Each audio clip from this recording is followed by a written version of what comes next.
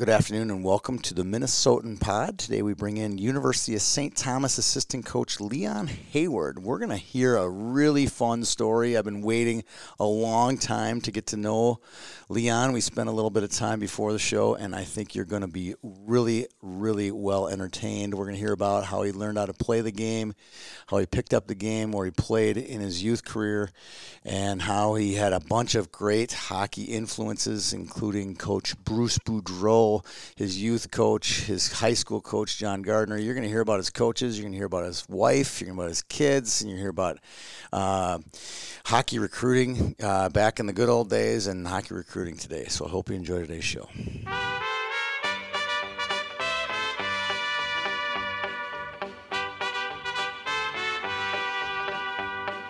Love is a burning thing,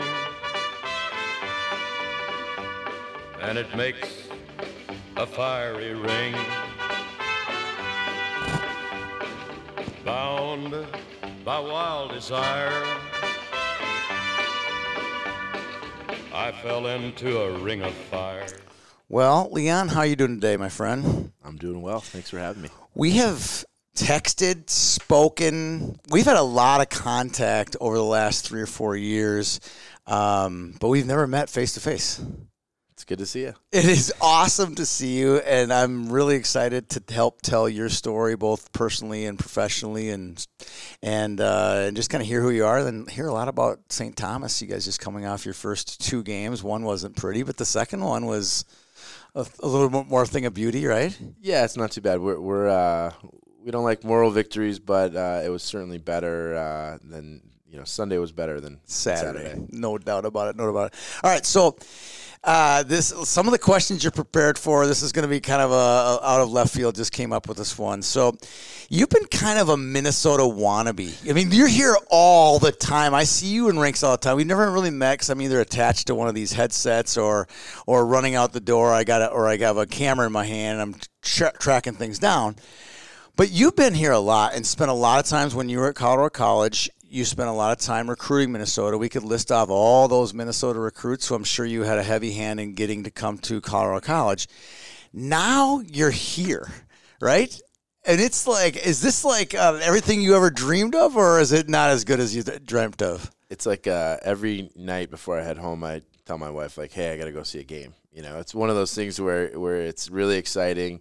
But there's so much hockey here and so much to watch, and we're not even in the high school season yet. So that's when it gets really fun. Yeah, it's going to be awesome. But no, I'm just I feel really privileged to be here, to be in the state, and to be welcomed in by a lot of folks here. I mean, you've made a lot of connections here over the last few years, and it's not easy. And you're not even one of us. I know. It usually takes about 10 years to become one of us. Right. I think you're already one of us, and you've only been here like 6 months. I gotta say, especially on the college side, the guys have been awesome.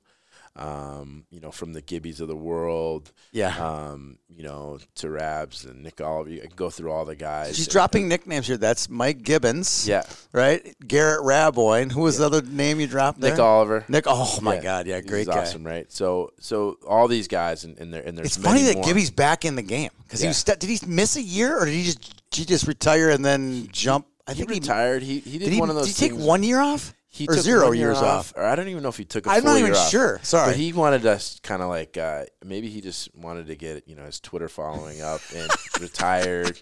He's kind of like MJ. Yes. Retired. Everybody tells you how much you love him, and then he's back in the ring. He's back, yeah. He changes colors, and he's back. So that's right.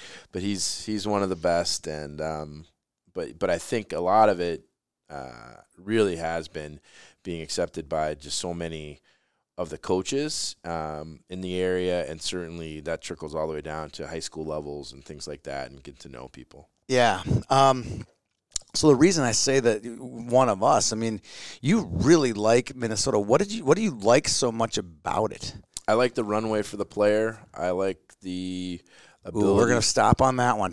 I know we'll get to the next thing you like, but tell me about the runway. This is a big deal to me as well. So if you're in a non-traditional market, at 15, 16, you kind of have to make a decision, whether it's financially or just leaving to play somewhere.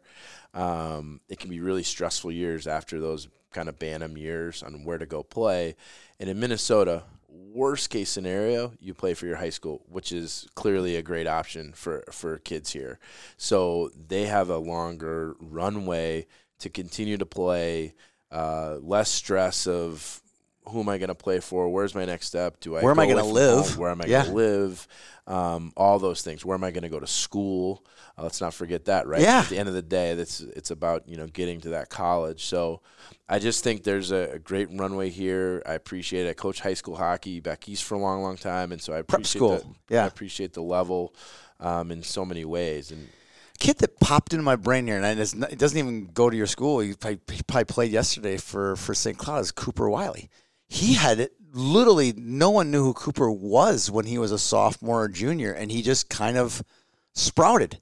And there's a lot of those kids here in Minnesota that have that longer runway to sprout. For sure. And I think just in general, when you have the ability to have access to tons of rinks or ice in general, outdoors or indoors, quality coaching at every level, it just has that environment to get better and to kind of take your time with it. And there are plenty of players that whose stories aren't written at the end of their senior year of high school, and they can go on and go play in the North American League or go play in the USHL or BCHL or whatever, any one of these leagues, and continue to write their story. But they didn't have to make that decision at 16, their sophomore year. Right, really. Right. So you mentioned your wife. We'll get to her and your two boys here in a second. You were in the process of moving. You're going to, you'll be, St. Thomas should be kind of east side-ish. So you were looking Rosemount, Apple Valley, Woodbury. These were some of the places you're looking. And your wife kept asking, are they close to a rink? What was your response to that? I love this. This is so Minnesota. Every town she asked, she said, well, how far is it to the rink? Because the reality is wives in our business are doing so much for us. You have 9 and 11-year-old boy, right? So she's going to have to drive. She's doing a lot of the work, most of the work, maybe all the work. But I just said, hey, it's 6 minutes away. Whichever town we end up in, the rink is 6 to 8 minutes away, no matter what. And she did not believe you? She did. She figured it out once we kind of got around. She was like, oh, my gosh, that's the rink there. And like, oh, they have their own rink there, and they have their own rink in Woodbury, and she was trying to figure all that stuff out, and I think she was it was exciting to see that, and obviously in the facilities just in general for recreational and youth activities all throughout the state are awesome for a ton of different sports. Yeah, well, look at that place over at Woodbury. Yeah, it's insane. That East Ridge High School, my daughters played lacrosse, and my daughter did cheer, and my son obviously played football. No, I put baseball and hockey over there. Yeah. Every time I go, I'm like, this is unbelievable. The baseball facility, the soccer, lacrosse, and the hockey facility as well. Now they put in a brand new, not even a dome, it's an indoor. The indoor facility. It's like, are you kidding me? Yeah, it's insane. So, it's insane. The kids are lucky, I think, in all these places. And then just the idea of being able to skate outside for, kids and families that love hockey like we do is living really in the cool. Springs, did you ever have an outdoor rink? Was it cold enough? It never enough? really got that cold. Yeah. People think Colorado's cold. It's really not that Not cold. really. Yeah. I know that the snow comes and then it melts, right? Pretty quickly, almost the same day. At 14,000 feet. Yeah. Yeah. All right, so you met your wife. Did you meet your wife in college? Because I know we went to BC, right? Yeah, she went to Boston College. We knew each other in college, but didn't date. Started dating when I was playing after, and just went from there. And she went to a much better school, Boston College. What's her name? Way better. Jessica went to BC, and she is now, ironically, when we stepped on St. Thomas's campus, she said, man, this reminds me of Boston College. And I said, okay, so it's all good. It does, doesn't it? Yeah. I mean, not as big as BC. I was just there this summer, but it's as pretty as BC. Yeah, we're about 6,500 undergrad and about 3,500 grad, so 10,000 students per You got to get your stats down, right? I'm good. When you start selling it. What's the name of the grad school? Opus. See, you got your it Opus down. MBA. You love it. You got it down. You got it down. And then you said you had two boys. How old are they? What are their names? Ellison is 11 and Harlan is 9. And they're hockey players in the Woodbury system now, right? Yeah. How does that feel? It's kind of cool. I'm a low-key hockey dad. I think it's hard when you're kind of in the business because I think either your kid's coach is either like really hard on them because they think you want them to be, or they, kind of ignore them because they think that, maybe you're trying to do it, So I'm somewhere in the middle. I just try and support. I like to get outside and shoot some pucks with my guys and help them out that way. My younger son is not as into it. He took last year off and he was skiing, and so he's done some other things, but he's excited to play and have a chance to play with some really good players out here. All right, now there's another really important question. When you moved into Woodbury, what did you get for a backyard? Because it's really important. Did you get a flat backyard, or did you get a pond, or did you get neither? Don't tell me you got a hill. We don't have a major hill, okay, but it's not flat enough to do a rink. So that, believe me, that crossed our mind. But did it cross your mind? Our neighbors do a rink, or we're gonna have a rink. So okay, all right. So you're safe. You're safe. All right, because it's a big part lately. When I moved to my neighborhood, I'm like, all right, backyard's not good, pond is good. We got this, and then the park was probably a half a block or a block away from our house. I'm like, all right, we have a park with a rink down there, so it's awesome. Plenty of I mean, literally, you got to be within 100 yards of ice in Minnesota. It's one of the rules. We'll find it. Good. All right, let's find out how you found the game. You didn't have brothers. You're the only child, right? And what was your access to sports? And how old were you when you started playing? Yeah, I love the story how you got it. We'll get to that in a second. Yeah, I played a lot of sports growing up. I lived in Northeast Seattle in Washington State. Hockey was not a big deal there, but I played flag football, soccer, basketball, ran track. I'm guessing your mom, how old were you when your dad passed away? I was 10 years old. 10. So 10 years old. Mom is trying to, you got this rug rat, right? Got a lot of energy. And got to find a spot to get you to play some sports, right? She basically had me in kind of two sports. At all times. All the time. There was always two things going on. And you go to, how old were you when you got your first skates and puck? And so I literally, it was sometime during first or second grade. So you were normal hockey age then. Okay. Yeah, right. I mean, I didn't skate when I was 5. I was probably, I think I went right from, I think I only played 1 year in mites, though. Okay. I went mites to squirts. I didn't sign up for a soccer team 1 year. So, at the Boys and but Girls it Club. wasn't. So your mom showed up, and then the soccer was full, and your mom's like, "Come on, let me in, let me in." And then a friend or neighbor said, "Well, let him try hockey." Yeah, and she was like, he's gonna get his teeth knocked out and all this other stuff. But somehow I got there. She took me to the rink. It was a mini sheet in Northeast Seattle and Highland, which I think the rink is actually still around. Does your mom still live there? She actually lives in back east right now. Okay. But she owns her own business, so she kind of bounces. She'll live on each coast every. Oh, now really? and Okay. then. All right. But got on the ice. I loved it, and I don't remember saying it, but my mom had said, she said I didn't even put my skates on yet, but watched everyone skating and said, that's what I want to do. And from there, I just played. I was very average, I would say, all the way through. And then I had some fortuitous things kind of happen in my life. What do you mean all the way through? Like till 14 or like?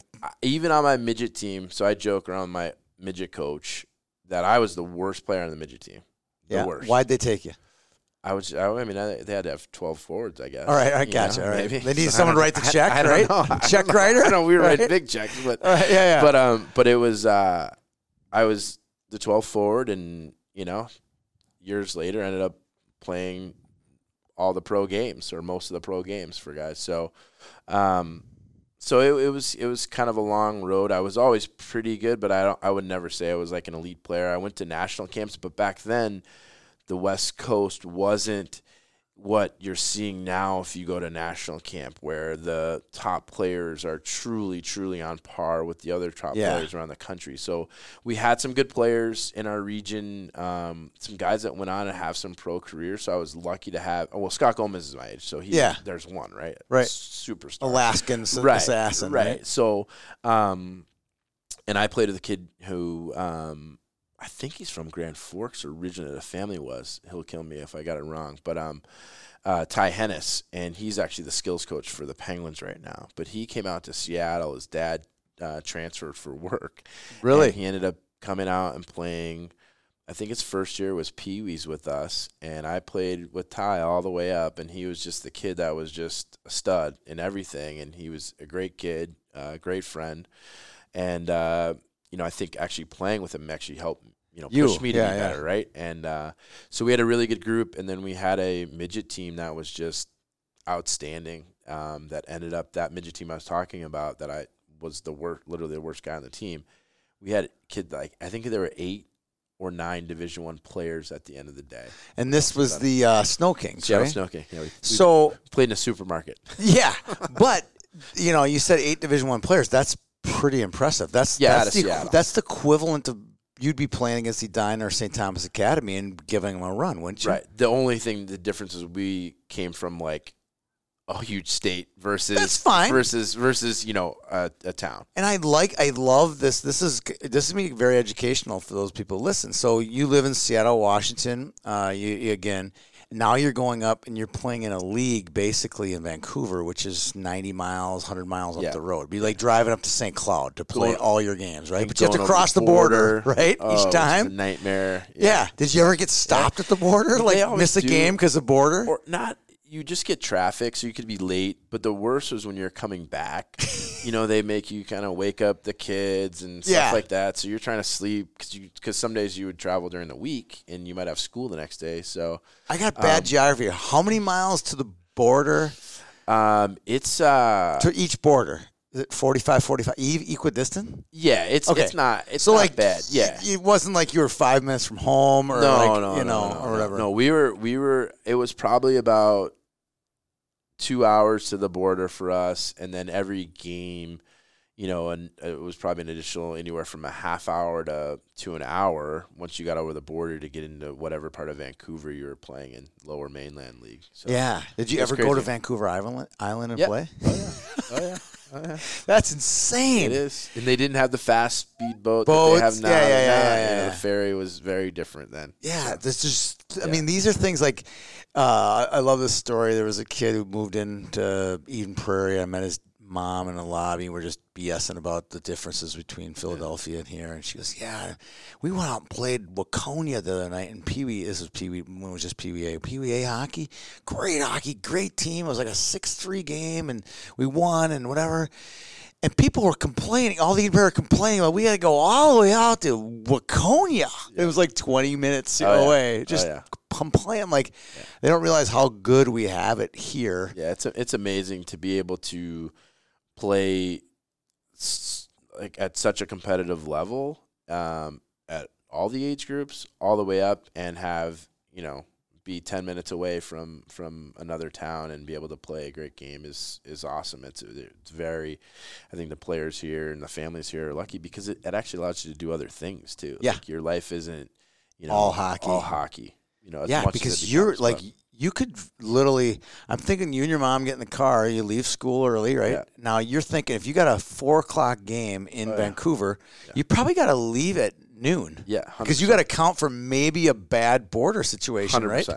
Yeah, it's insane. It's insane. That's insane. Yeah. Oh, okay, so you play through. I want to know a little bit about not John Gardner, Kevin McLaughlin. Yeah. Sorry, I got all these coaches' names up here. Yeah, so and they're all out of order. Yeah, so all good. This is a guy. He was your coach at the youth level. Coach. One of our midget coaches. And now he went on, and what's his significance? So he ended up working at USA Hockey for a long time. He helped really build the ADM program and all the different things that came along with that, including, which NDDP brought it out. All those things came out of that, out of kind of what he did there and the people that he worked with. So there was a huge conglomerate of guys that all went to USA Hockey at the same time that I think have had a tremendous impact on USA Hockey. But he was our midget coach, and he took us back east to go see some prep schools. And again, a lot of the stuff for me was a lot of things that converged because we haven't talked about Thunderbirds, but I was working for the Thunderbirds. They had an American coach, which never happened.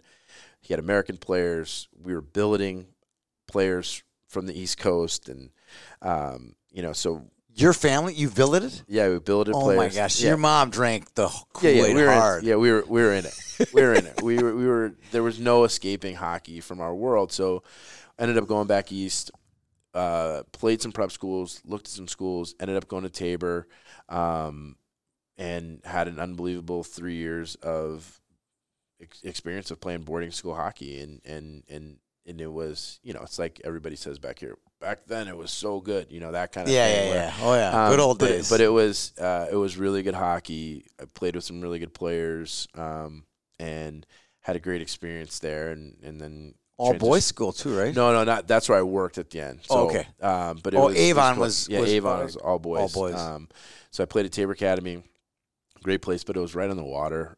It was just beautiful. Kind of classic, quintessential New England. Yeah, all right. So I want to go through that decision because you slid it in there that you worked for the Thunderbirds, which is in the Western League. Yeah.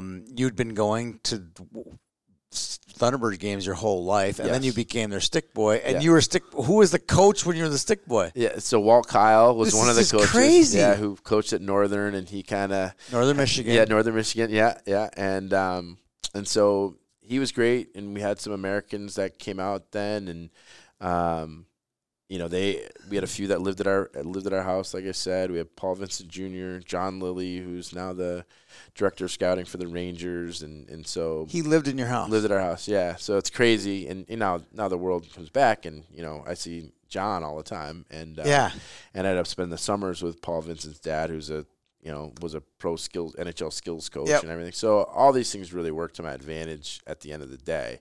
They probably were like, oh, this poor kid can't skate. He knows a little bit about hockey, but let's help him out a little bit. So it was great. I lucked out. And did your career at the Thunderbirds expand past being the stick boy?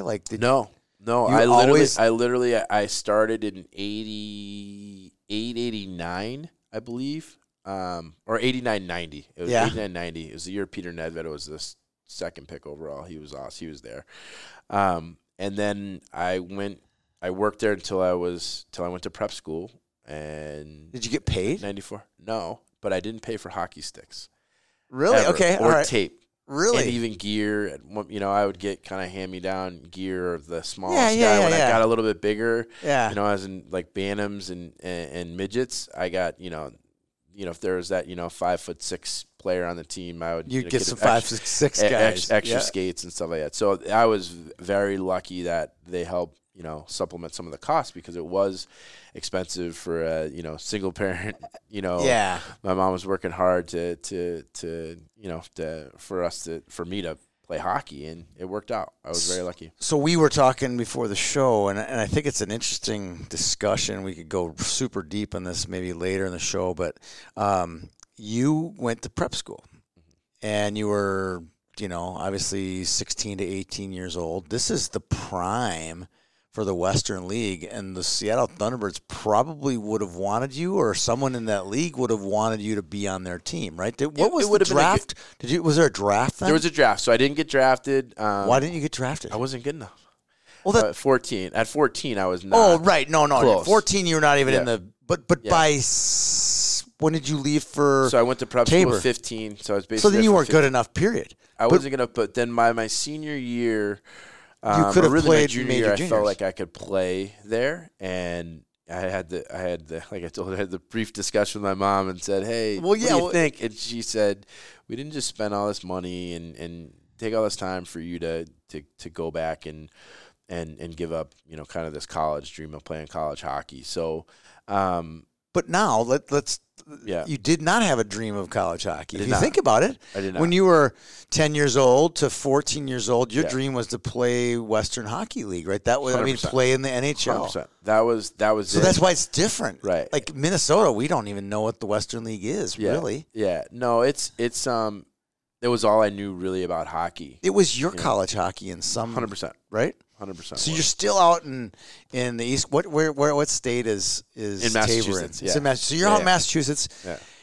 Is there ever a little inkling in you thinking, hey? There definitely was. Could you have gone to camp, a main camp? I probably could have gone for my 48 hours. You still had the 48-hour chance to do that. And being a sick boy, I always went up to camp, and they were always great about me, like being able to skate and do stuff and be around. And so I kind of had a really good feeling about things. But ultimately, we had some 20-year-old kids that played or that lived with us. And my mom basically was like, listen, you don't want to, do you want to go to the University of Lethbridge or the University of Alberta, which are actually really good schools. Yeah. But I've been to a couple of them. I've never been to Lethbridge. That wasn't my vision, moving forward. And so ultimately I just decided that wasn't going to be the route. I lucked out and, got to play some college hockey.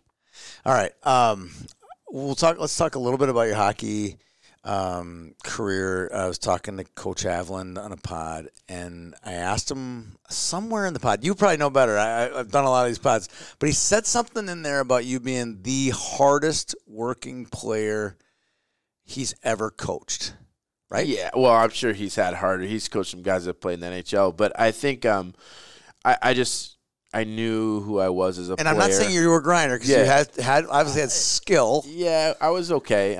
It was I just knew who I was, and that was the only way that I kind of got through the game, whether it was in college. I mean, in college, I basically played fourth line my entire career. My junior year, I got quasi. They basically moved our line up to the third line, but we played like fourth liners, and so it was great. I had a great career, and I lucked out. That style of play let me play way more games in the American League than probably a player of my ability should have, and sign contracts and have a chance at it at least. Yeah, I mean, I was like blown away. I'm like, oh, and it literally, it was completely unprompted. The discussion, I think we talked about his Trenton team, the Trenton team that won the Kelly Cup, and it was pretty special. We talked about that team, and that year. I mean, you look back on it now. That league was the league because there was no NHL, so all these other players that would have probably been playing in the National Hockey League were playing in your league. So the quality is the quality in the high. American Hockey League and the East Coast Hockey League were insanely good that year, and I know there was. I mean, even though there wasn't NHL, we still had a lot of prospects with us, even in the East Coast League. And, we regularly had Philadelphia brass, GMs, watching, practice and stuff. So it was a pretty intense year, even though there wasn't NHL going on. Yeah. All right. So we talked about one of the coaches, Kevin McLaughlin, but you also had a chance. At what point in your life, was it when you were 12 years old? Was it during college? What did you like? Where did the light bulb go in your head? Like, hey, I think I can do what this guy does for a living. I think I want to lead young men. Or where was it that you kind of felt that go off? Yeah, it's a good question. At the end of my career, I can remember. Pro or college? Pro career. Okay, all right. Didn't really cross my mind much in college. All right. It didn't, honestly. I know some guys, they kept books and notebooks and every practice. I did not do that. That was not me. I loved it. I loved every minute of it. I love hockey, but that wasn't me. My last year of pro hockey, I was playing down in Texas. I was engaged, getting ready to get married, and I knew I was just kind of done. Like I was just playing out the string, and I was all good. I was all good with that, and I remember working with one of the guys, a younger guy, first-year player, and just doing some drills and some things with him. And I think the next game, he scores a goal, and I remember being more excited for him than I would have been for myself if I scored. And that's when it, for me, kind of said, you know what, I might want to do this. I lucked out and got an opportunity to stay there with and the coach team the next year. And so we kind of – What town was that in again? Beaumont, Texas. Texas. Yeah. I've been there. Bo Vegas, is what we called it. Is that where Lamar? Is that where Lamar University is? Yeah, good baseball down there. Yes. Yeah, Kevin Millar played for the Red Sox. Was from there. But it was close enough to Houston, so my wife had a job in Houston. I commuted. It was great. I got the coaching bug. Was actually in the Minnesota Wild system at that time, so we had A.J. Thielen, if you remember that first round pick. Yeah, he was down there with us when I coached, and now I'm going blank here. The goalie from Dallas, who was in Minnesota. Now I'm losing my mind. I'm totally drawing a blank. The little guy plays in the NHL. We'll get there. It'll come to you. I can't believe I forgot it. All right. So you have that then the light bulb goes off to coach after you coached in Beaumont. Mm-hmm. Where was the next step? Then I talked to some mentors, some old coaches, things like that. Networked, right? Took me back to this prep point. school. Had you gotten into the USA? I hadn't done yet? any USA hockey stuff. All right. At that point, and I but called my old coach, a guy named Tim Pratt, who was at St. Paul School. He coached me at Tabor, but I said, hey, I'm coaching. I actually like it. And he said, you should go back to prep school, teach, work in admissions. Is that what you did? And so I went back. I ended up getting a job at Taft, which is actually an elite school. It's a great school. Yeah. Great place. The head coach is a guy named Dan Murphy, who was actually the captain with Jim Montgomery at Maine on the 42-1 and 2 team. Yeah. Amazing guy. Still coaching prep school hockey, and had an opportunity to, I taught math, taught Algebra 1. You did? Oh, yeah. Did you wear a little tie and a little sweater vest? Oh, yeah, we had all that. I was all in. Loafers. Everything. Yes, khakis. Full prep school. Yeah, I love it. Full prep school. And did all that and coached football, hockey, and lacrosse as well.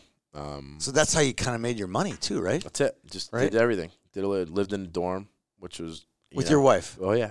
Were you were married? Yeah, we were married. Yeah, first year or second year. First year marriage. What school was this? This was the Taft school. Taft. Okay, right. Taft was great. Was an assistant coach there. Probably thought I knew everything at that point after coaching for 3 years, and then I got a head coaching job at Governor's Academy, which was in Massachusetts, which was a great opportunity. I had a great 3 years there. I was not ready to be a head coach. I don't think I was very good at it. What was so difficult about it? I think you think you know everything, and you don't realize how much stuff head coaches do. Yeah. And I will say, in that space for me, I love coaching with a staff, and I had no staff. I just kind of did it myself. I had another guy that worked at school that just kind of helped me part time, and so that was difficult. So I enjoyed that. I think I learned a lot from that, and then then moved on from there after. So I did 3 years at Taft, 3 years at Govs, and then went to Avon Old Farms, which is where I learned what if you want to be really good, what that all kind of looks like. Oh, I'm getting my notepad out here. So this is where you meet the legend, John Gardner, right? Yeah. So John, how many years? I don't know if this year he's still coaching. Yep. I think he's in year 47 or 48 of coaching at Avon. Only one school. And how many games do they play each year? They play about like high school, 25? Yeah, anywhere from 25 to 30 would be kind of a max, or 29 would be so a max. Much like Minnesota. 100%. All right, so he's winning 20 games a year, so he's got 1,000 wins probably? I think he's working on 900. Gosh. He's working on 900.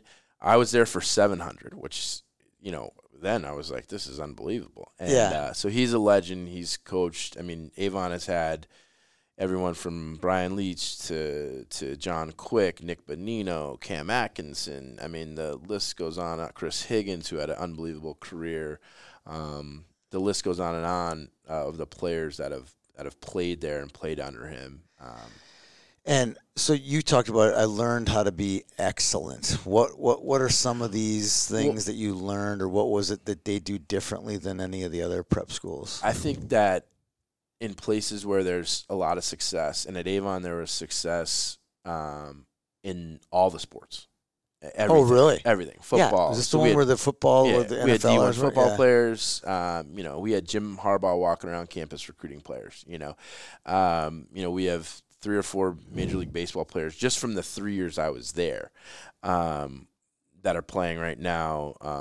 We ended up with 4 kids that played World Juniors from my 3 years in hockey.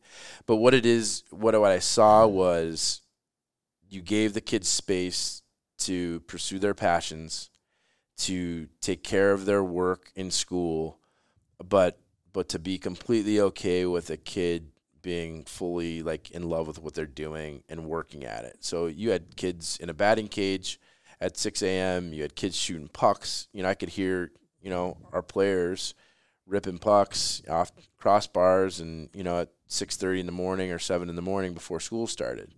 And then you have this great school that they're going to, and it's a really focused environment. And I just think, and everybody's on the same page, from the administrators to the student athletes and to the students. And it's just a great way to do it and live and learn.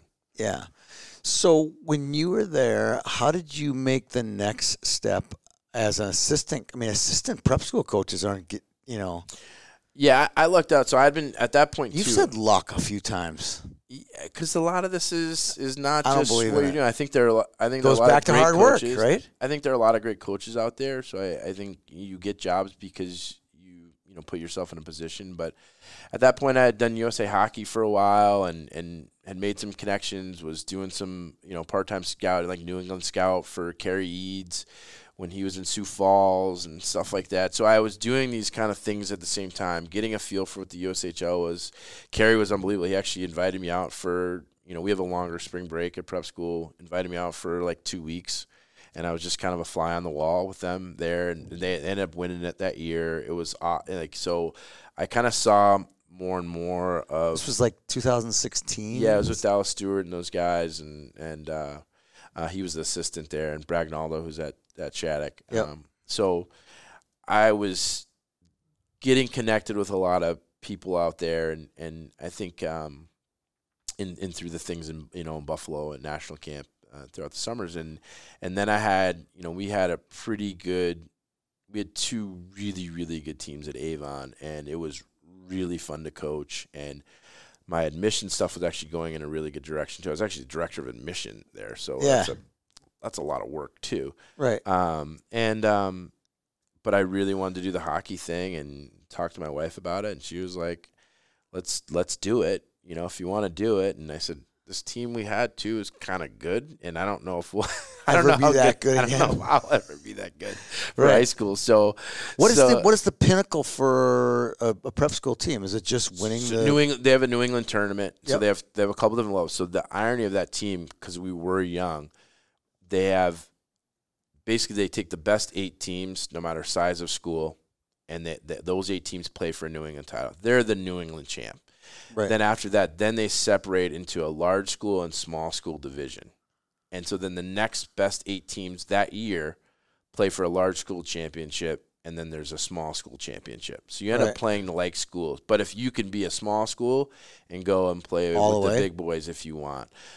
We had a kind of up and down year because we were really young. But we ended up winning the large school New England tournament. We took off at the end. We were awesome. I think we could have played with anyone at that point, but your early season, they're important. Right. But it was an amazing year.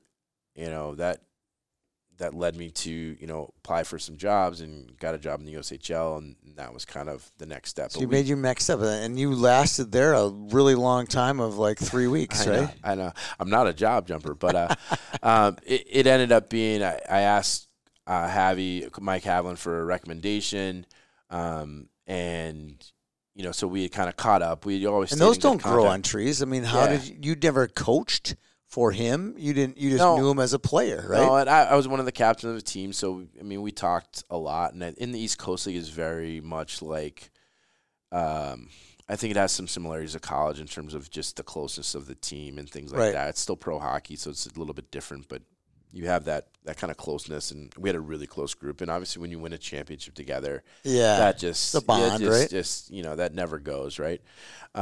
So I asked him for a recommendation.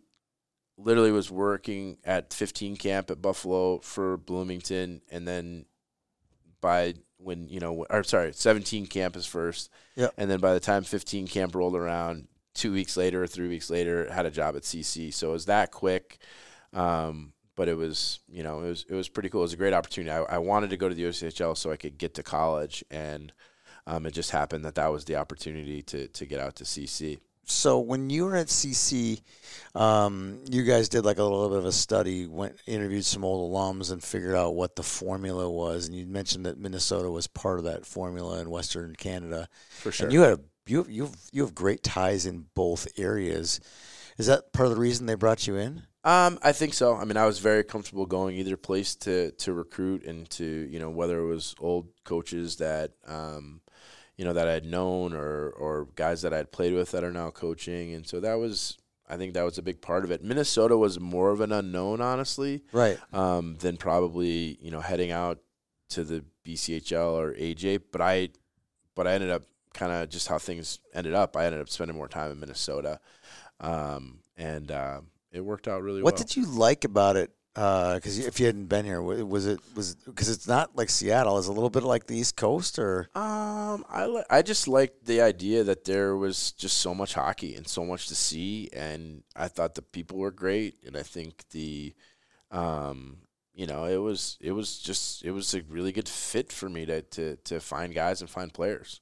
Yeah, and there were a lot of people that were like, I've not met a lot of people who have met you, whether you've recruited their kid or about to recruit their kid or whatever, and they're like, you got to meet this guy, So we met on the phone. About 4 or 5 different people have connected you and I together. It wasn't just one. And literally the common thread is this guy is a go-getter, right? I mean, really, you're a hard worker, and you're not afraid to slap backs and meet the people and make the recruiting pitches that you've had to make. Has Minnesota been warm to that? For sure. And like I was saying earlier, I think the coaches have been. They didn't really kind of know me at first, and they were, and honestly, where our program was at the time at CC, I don't think they felt threatened, honestly. Right. Which can make sense, and by the end of it, I think we're going after some of the right guys and getting some of the right guys, and that felt good. But at the same time, I think you have to kind of get out there as a recruiter and, kind of plant your flag. And so I was up front and center wearing the gold and black, and you just had to do it. And now it's purple. So it was great, though. So, and I can throw names out here because they've either verbally committed. We're going to get to the not talking to him. We're just going to put that on the table here today. That's good. But there was a run there, probably about an 18 to 36 month run where it's like Ray Christie, Matt Gleason, all the St. Thomas kids, and totally drawing a blank on the kid in Dubuque. He was our Bantam Player of the Year. Oh my gosh, you can't say his name, can you? I could, but I'm just gonna. You're going to let it go. Right? But you literally, it came all the way up to him, right? There was a spot there where it was like Carl College is getting every kid. Obviously, the Gophers have already taken their kids, and all of a sudden you became like number 2 in Minnesota. That's a fair statement. That's my statement. And that's all. A lot of it has to do with you and your staff, right? I appreciate that. I think I've always maintained that any good recruiting program, you have to do it as a group. And so we all kind of got after it up here, RJ and Javi and myself. And I think obviously we're doing the same thing, with St. Thomas. We have to recruit together. And so I think it comes down to that. At the end of the day, I love going to the rink. I love watching games. I think that in recruiting, you have to know that you're not going to be perfect with it. And you have to be okay with that, and you have to really like the guys that you end up really going after, and that's what I try and do. And so I think the more time you spend, the more you get to know people, the more you get to bump into people. And if you're at the rink, you can talk to people like, hey, do you know this kid, and what do you think about this kid? And it may be someone who has that player knows nothing about. So you just try and gain as much information and go from there. And ultimately, any program wants really good kids and really good people. And I think we were doing that. And there's the reality of college sports. Sometimes you run out of time. I kind of came in the middle of Javi's tenure, and I'm really proud of the work that we did down there, and hope that. I can do a lot of the same for Rico here at St. Thomas. We're gonna get to that in just a second. So let's just go through some of that. Max Burkholder, by the way. Sorry, sorry. Let's just get going here. I got so many names rang on my head here. So let's start with some topics. We were gonna do 30 minutes. It took 45 to get through kind of who you are, family man, coach, hockey player, all those things. Now let's talk about some topics here that are related to you, but are also related to just college hockey in general. Sure. And if you cannot start a college hockey discussion without talking about the portal. Yeah. The portal is like the greatest gift in the world and the worst gift all. It's this big, gigantic, double-edged sword.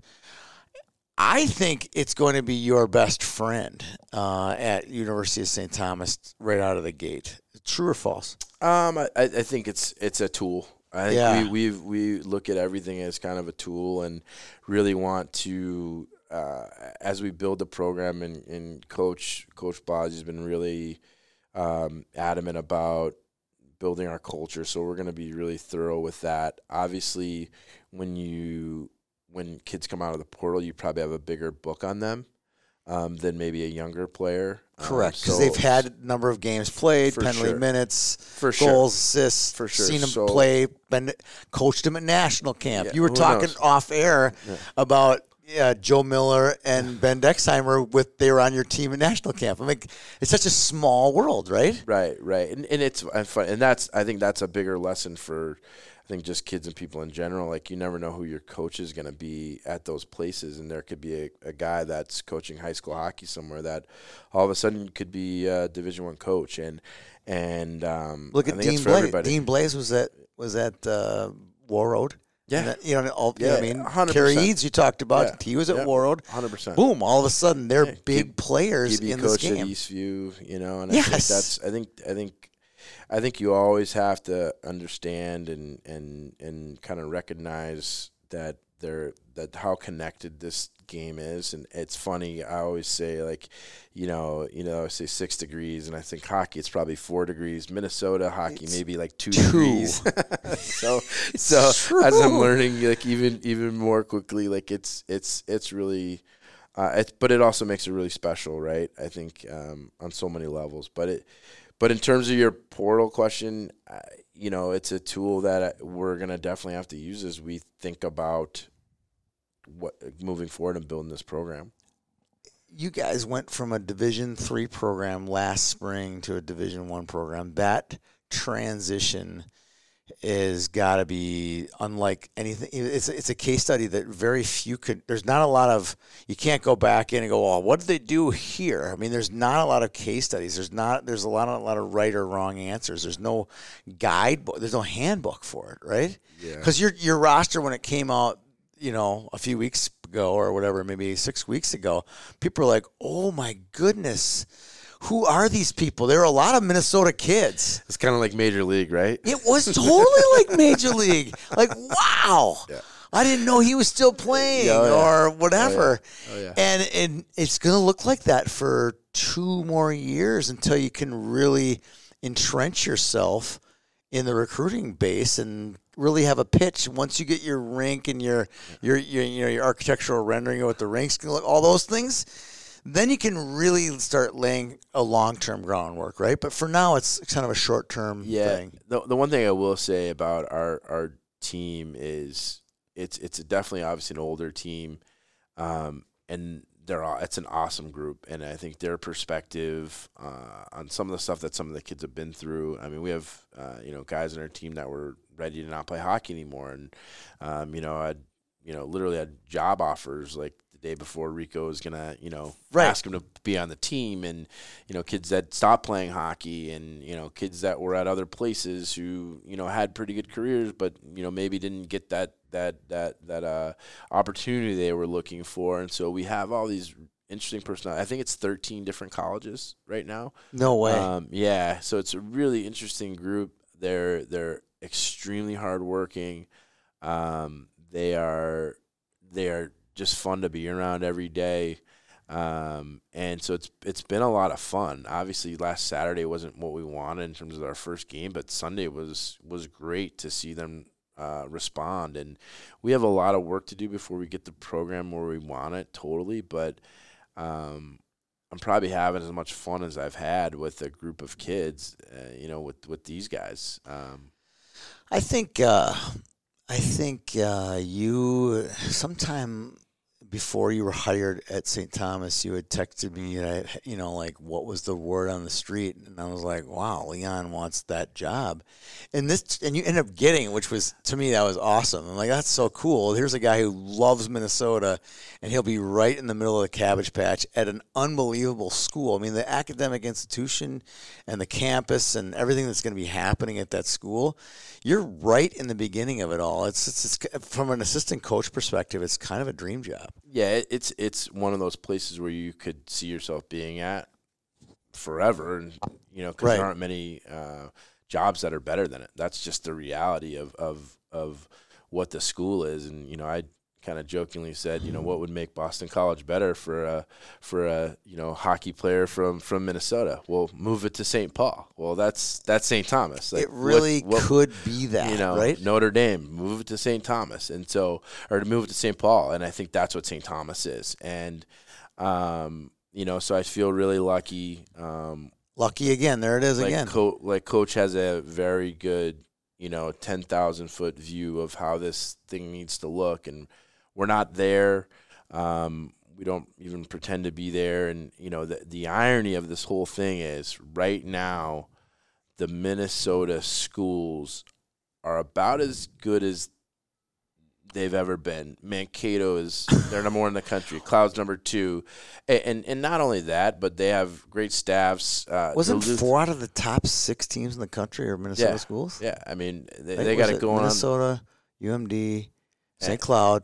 And Minnesota. And Minnesota State. Yeah. They're 4 of the top 6 teams in the country. That's and Minnesota State just beat number 1. Yeah. So they swept them. Yeah, swept UMass. So and take that Bemidji, East Coast. Sorry, Bemidji. Obviously 5 teams made the tournament last year, and they made it. And so everybody is recruiting is at an extremely high level. So it's not like we feel like, oh hey, we're this great private school that we're gonna come in and just get all the kids. We're going to have to work because these guys are doing such a great job. But that also makes it a lot of fun, right? I think that's the competitive part as a coach, or as an assistant coach and recruiter. That's part of it. That's part of our game is getting out and recruiting. But they're at such a high level right now. It's tough. I would think just in general that the water is going to raise your boat faster. For sure. Don't you think? For sure. You know what I mean? If you were in Alabama and starting a program, it's going to be way easier here. 100%. And then you couple that with what a great institution your school is already. You have a great reputation as a great academic school. And then the campus, if you haven't been there, you told me some kids had never seen it before. I'm like, it's so beautiful. It's a great school. Yeah, it's amazing. And I think all those pieces are in place. There's nothing when I walked on that campus. And everything starts to make sense after you the whole MIAC thing and getting booted out. Like there's nothing on that campus that looks like a small Division III school. No, nothing. And so obviously, we have some things that we have to do on our end from hockey perspective in terms of buildings and things like that. But everything else is there. We have unbelievable leadership. Dr. Essen has been at. He's been at Ohio State, been at Minnesota, been at Penn State, been at Berkeley. Rico built a program and, really in the middle of nowhere in Ohio. Yeah. And, took it, within seconds of a national championship. And so we have an amazing opportunity. And I think the thing is to not feel like things are going to just happen because we're here and it's great and there's so many players. We really got to work at it and really have to dig in and do our work and work with the current players. It's not about I think sometimes in coaching you can get caught up in, I'm just going to go get this guy. I'm going to get this guy. Like you really got to focus on your current players because the better we can make them and develop them as players, our program is going to get better. It's going to attract more people. So it's not just about trying to go get the next kid. You really got to be focused on that player development piece, what you have in-house. From a recruiting perspective, you guys really haven't made a splash yet. The women's program. Yeah. I mean, I don't know the names. I've heard the names, but they do a great job. I'm letting you know right now. Yeah. Joel Johnson has nailed like 6 of the top 10 players in the junior class. I mean, he's already way out ahead of everybody else in the country, not just in the state, in the country. And it's obviously the numbers game in women's hockey is a lot different because of junior hockey and the portal, and there's no pro hockey, extreme pro. I mean, make a career. It's different. But the reason I'm bringing up the women's team is you can see it. Yeah. You know what I mean? You can see that there's already an attraction to your place without a building. So imagine when you get the architectural rendering for the building, you're going to make an immediate impact on the state. Yeah, we're excited about that. I think there's going to be some schools out there that are going to be like, wait, they just got who? Yeah. You know, because that's what's happening in women's hockey already, and they're, 6 months in? Yeah, no, it's exciting, and they've done a great job, and you know, I know Marty Serters pretty well from my CC time, and he's right. It's kind of nice having a Hobie Baker winner right down the hallway. But he'll flash that in front of your eyes all the time. He's really big. Never talks himself up big time all the time. Yeah, such a good human, right? Like Marty's unbelievable. I had Marty here for a pod. It was great. It was great. He's so humble. He didn't. I think he lives in Edina. He didn't want to tell me that he lived in Edina. That's just the way he is. Like, I don't want anyone to know that I live in Edina. You know, like, he's a great guy. Yeah, he's awesome. So they've done a great job. Their staff and got their first win this weekend, which is awesome. And so it's been fun to be at St. Thomas while all the programs are starting, and literally like the first football game. Yeah, I mean, it's super cool. Everything's the energy's got to be pretty cool. The energy is palpable. Dumb question. Do you have an office on campus, or is your office at the rink?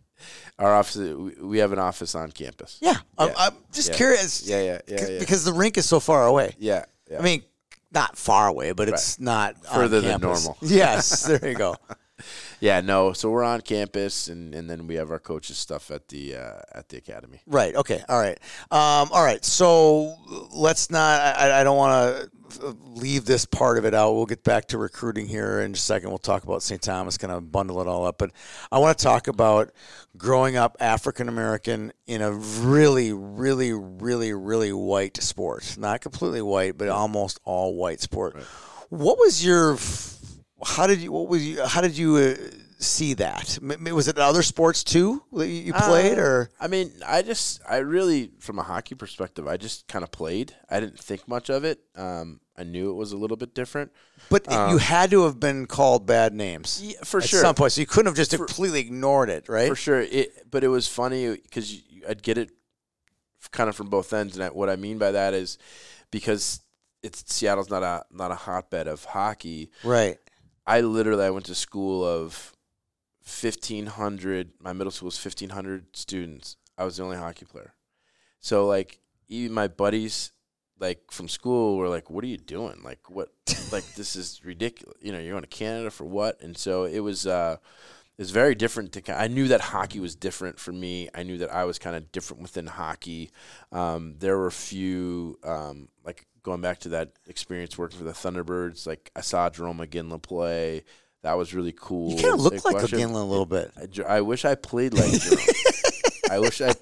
Jerome. But he was great. I mean, he was like one of my kind of first idols because I was guys that I saw that looked like me. And so I think going through it, and I've always told people when they ask me this question, like, the beauty of it for me was that I had teammates and coaches that reacted to negative situations regarding race more than I did.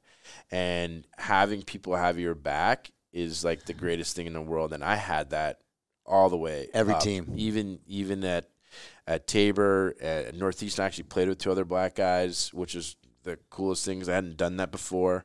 And so that was unique. Pro hockey, played with a few guys here and there, and a smattering, but I always had teammates that had my back, and I think that is that's the lesson, I guess, in that. Be a good teammate, right? Be a good teammate. Did you ever get into situations where you didn't want to play because of it? No, the only time I didn't want to play hockey is when I got cut from one of the travel teams, and I said, I don't want to play anymore. And my mom said, okay, you don't have to play anymore. And then I was like, all right, I want to go to hockey again. So I had 1 year of B hockey, and that was enough to kind of get me going. Fire you up a little bit? Okay, well, I'm glad. I didn't want to ignore that fact, and I thought it'd be an interesting topic for today. I think it's important as a coach now, more importantly, to help other coaches along, younger coaches, because I'm not old by any means, but I have a little bit more experience, so I can talk to some younger coaches, which I'm really excited to do. And NHL is a really cool program for coaches of color that I'm a part of, and so it's been great to work with some younger coaches, talk to some older coaches, and be a part of that as well too. So it's been a cool opportunity. And we talked about this before we started the show. We talked about skin pigment, and it just how it's so silly. I mean, you think about it, it's kind of silly. And I put my hand next to yours, and again, I played a lot of golf, so my hand's a little darker. But like, there's not much difference. I think it says more about your lifestyle. Yeah, golfing too much. Yeah, we just wait till the winter, then we can pull our mittens off at a rink, and like, oh yeah, I'm white again, right? Whatever. But it's such a stupid thing that our country or the culture in general makes such a big deal out of. When what really matters is, can he skate? Yeah. And is he a good teammate? Does he have my back, like you talked about? And I think we run into that way too much. We get way too caught up in that. Yeah. And I try and live in the middle. And, part of this business obviously is about people. I always kind of said, I think it was an old like Dick Schaap quote. He just said, I collect people. I love collecting people's stories. I love collecting recruit stories, learning about people, learning about families. And when I like I kind of alluded before, when I recruit a kid, like you're investing a lot of time in it. I love that process. Whether the kid goes XYZ school, I really enjoy that process and getting to know people. And I think at the end of the day, with all this stuff, it's about people, and if you care about people and treat people the right way, it shouldn't matter what they look like, what they believe in, sexual orientation, any of that stuff. Like at the end of the day, for me, it's about being being a great person. Well, let's just get to it. We talked about all these kids. One of my questions I asked you was, are you going to go after some of these Colorado college kids that you had such success? And your answer's great. I like it. Tell me what it was. I think there are a lot of great players out there, and I think at the end of the day, I think I want them to carve their own path there, and I'm going to just continue to support them as a friend. Like I kind of jokingly said, I recruit for life, and there are kids that when I first started who are out of college hockey now, and they're on playing pro hockey, and you bump into them at a rink, and it actually it feels great to be able to talk with them and chat with them, and I think they remember the process, and that's all good. At the end of the day, it's about the player, and that's what I value more than anything, and you cheer for players, maybe not out in the open, but you certainly cheer for players and their success at other schools and other opportunities, because you get to know them so well. And I think that's my biggest thing with this and recruiting is just I want to, we want to go out and get the best kids and get the best players and get the best people.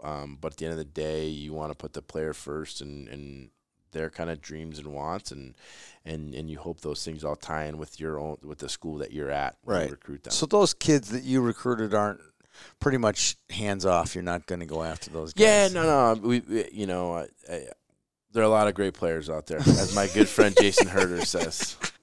There are enough good players out there. Yeah, there are definitely. I think there's a lot of.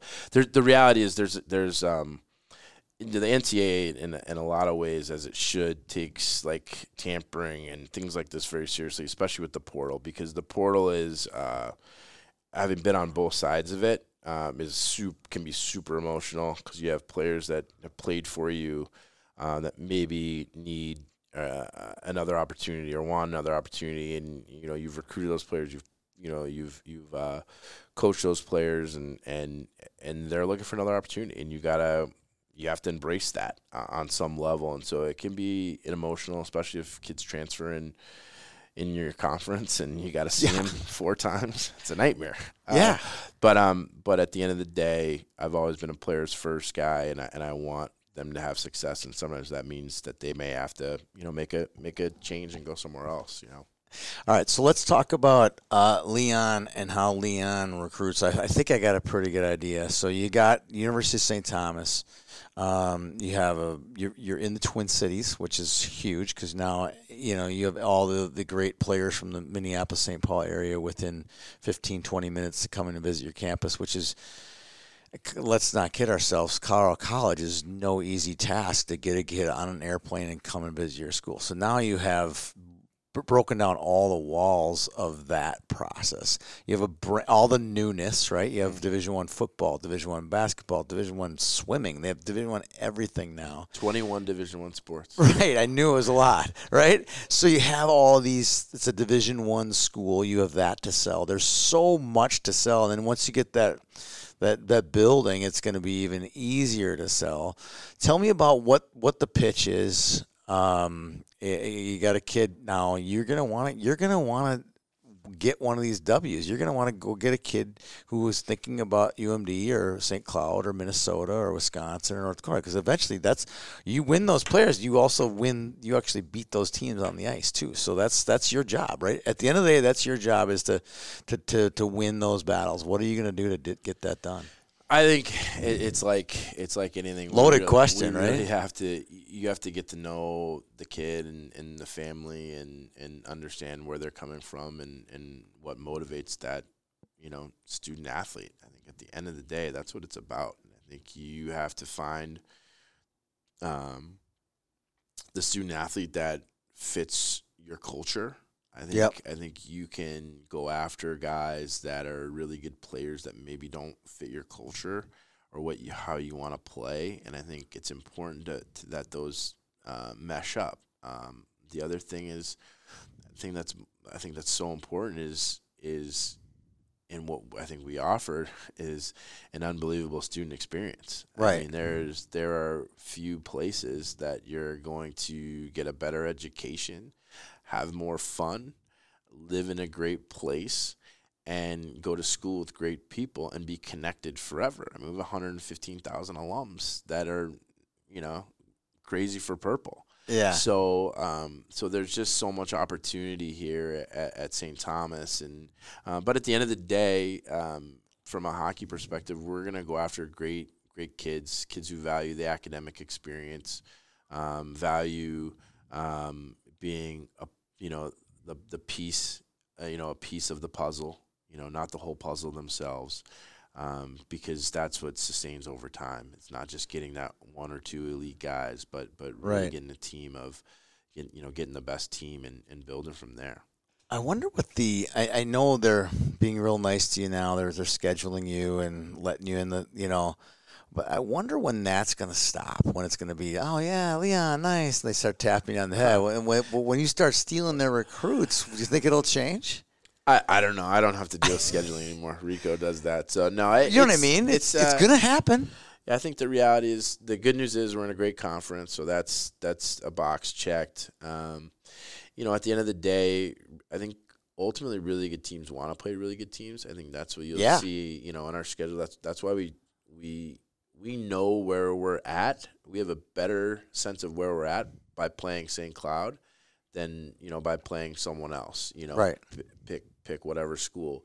So you learn a lot about yourself.